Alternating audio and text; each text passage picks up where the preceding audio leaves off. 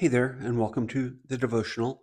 I'm Walter, the dyslexic bilingual hillbilly and pastor of the Rhine River Baptist Church. Today is Wednesday, May 10th, 2023, and today is our 134th devotional.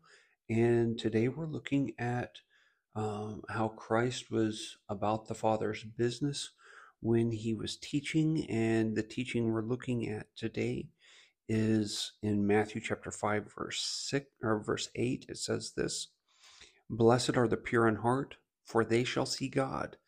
And as I start looking at this one, it's so exciting to see how God makes it possible for us to see Him.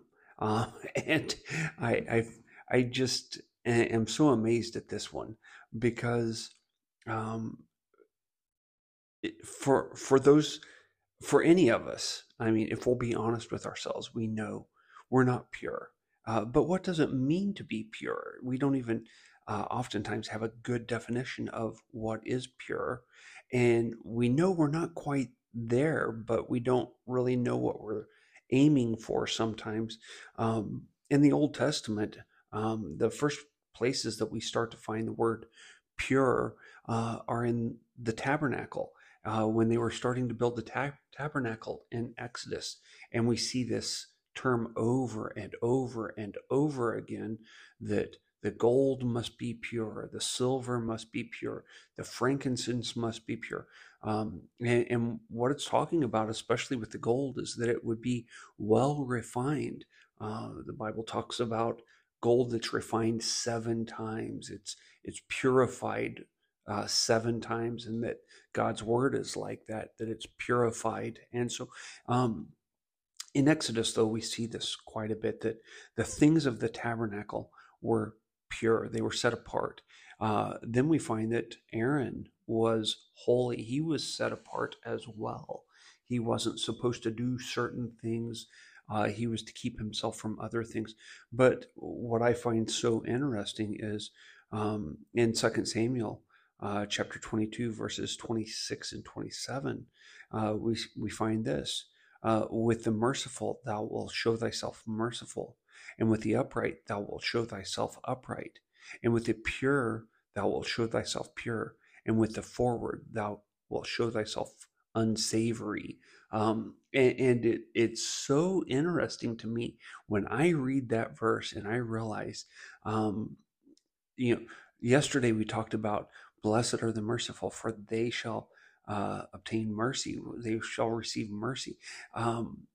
It With this verse here, it gives um, the appearance that God and His Word are like mirrors. When we look into them, with whatever we look into His Word, we're going to get that back. And if we look into God's Word with a bitter, uh, backbiting, resentful heart, that's what we're going to see when we start reading it, that it's unsavory to us.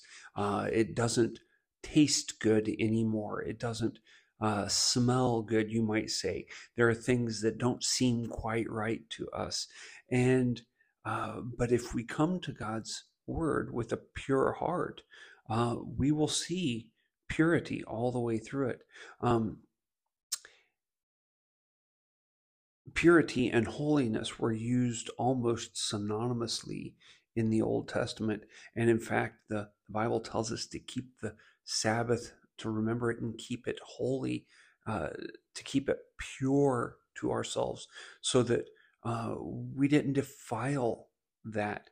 And so, what is it talking about when those that are of pure heart will see God? Well, the first thing that came to my mind when I thought of someone wanting to see God was with Moses. You find in Exodus chapter 33, verses 18 through 23, that he wanted to see God's glory. He wanted to see the glory of God.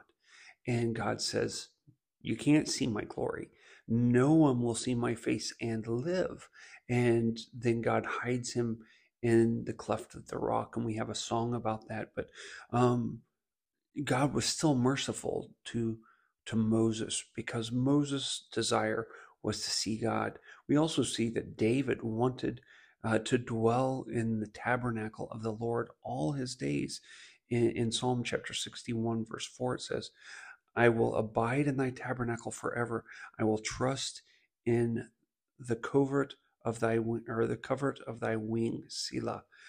He just wanted to be close to God, and so what does this mean for us?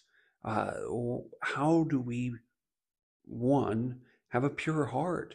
Because the Bible tells us very plainly, it says in Jeremiah chapter 17, verse 9, the heart is deceitful above all things and desperately wicked. Who can know it? I know that's my heart.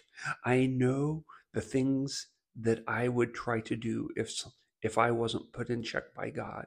If I thought I could get away with things, um, I know in my past, yes, I would try to do it. I would try to get away with it if I thought I could get away with it. If the punishment wasn't too bad, by all means, I would try to do it. I remember even as a teenager, we had a rule on the bus that we couldn't take our Walkmans on the bus. Now, that kind of dates me, but we couldn't bring our music onto the bus with us and have our tapes and our that was back before the CD or yeah the CDs. But I thought, what's the worst thing that will happen to me if I take it with me on the bus? They'll take it away from me and give it back to me when we're done. I can handle that. They'll take it away from me and give me a detention. Well, I'll be in detention anyways because I usually don't have my schoolwork done. What's wrong with that? Or I remember one time we were driving a long distance going to a convention. It was we were going to have to overnight along the way, and I thought, I'll just take it with me. My heart was deceitful, and when they asked, "Did anybody bring your Walkman?" Boy, I put my head down and I wouldn't look at them in the eyes, and I just hoped they passed over me because I didn't want to answer that question. My heart was deceitful. But so I know what's inside me. What has to happen for me to have a pure heart? Well, Jesus puts it plainly when he's talking to Nicodemus. Nicodemus, here's this religious person, this Pharisee of Pharisees, this teacher of the Pharisees. And Jesus tells him in John chapter 3, verse 3, Jesus answered and said unto him, Verily, verily, I say unto thee, except a man be born again, he cannot see the kingdom of God. We need a new heart. We need to be born again. We need to have all things made new in us. And it starts with repentance. It starts with realizing that we're wrong and turning from that. Jesus says, except ye repent, you shall all likewise perish. And then John 3:16, for God so loved the world that he gave his only begotten Son, that whosoever believeth in him should not perish, but have everlasting life. What does it mean to believe in him? That's a really difficult question. On one hand, I mean, as a scholar and a theologian, what does it really mean to believe? You can debate that for uh, a good long time. But as a little child, what does it mean to believe? Well, dad said it, and so we're going to do it. Uh, that's just all there is to it. And I think God wants us to come to him with the faith of a little child. Yeah, he's there. And this is what he's asked me to do. And so I'll do it. If he's asked me to stop doing this, I'll stop doing it. If he's asked me to start doing that, I'll start doing it. And when we start to get into the Word of God as a little child and just say, God, you know I struggle with this. You know I'm not able to do what you've asked on my own, so please help me. Do you know he is gracious and he helps us along the way? And this is why I love this verse so much. Blessed are the pure in heart, for they shall see God. Now, I have 5 children, and I know that my children, when they were born, were not pure in heart. The best you could say was that maybe they were neutral at the beginning, but I don't even think it was that. I think they inherited from their dad a sin nature, and that sin nature made them selfish and want what they wanted. And so, how do we get a pure heart? It's not by being a child, it's by repenting and being born again, by letting God make us new into something that we weren't before.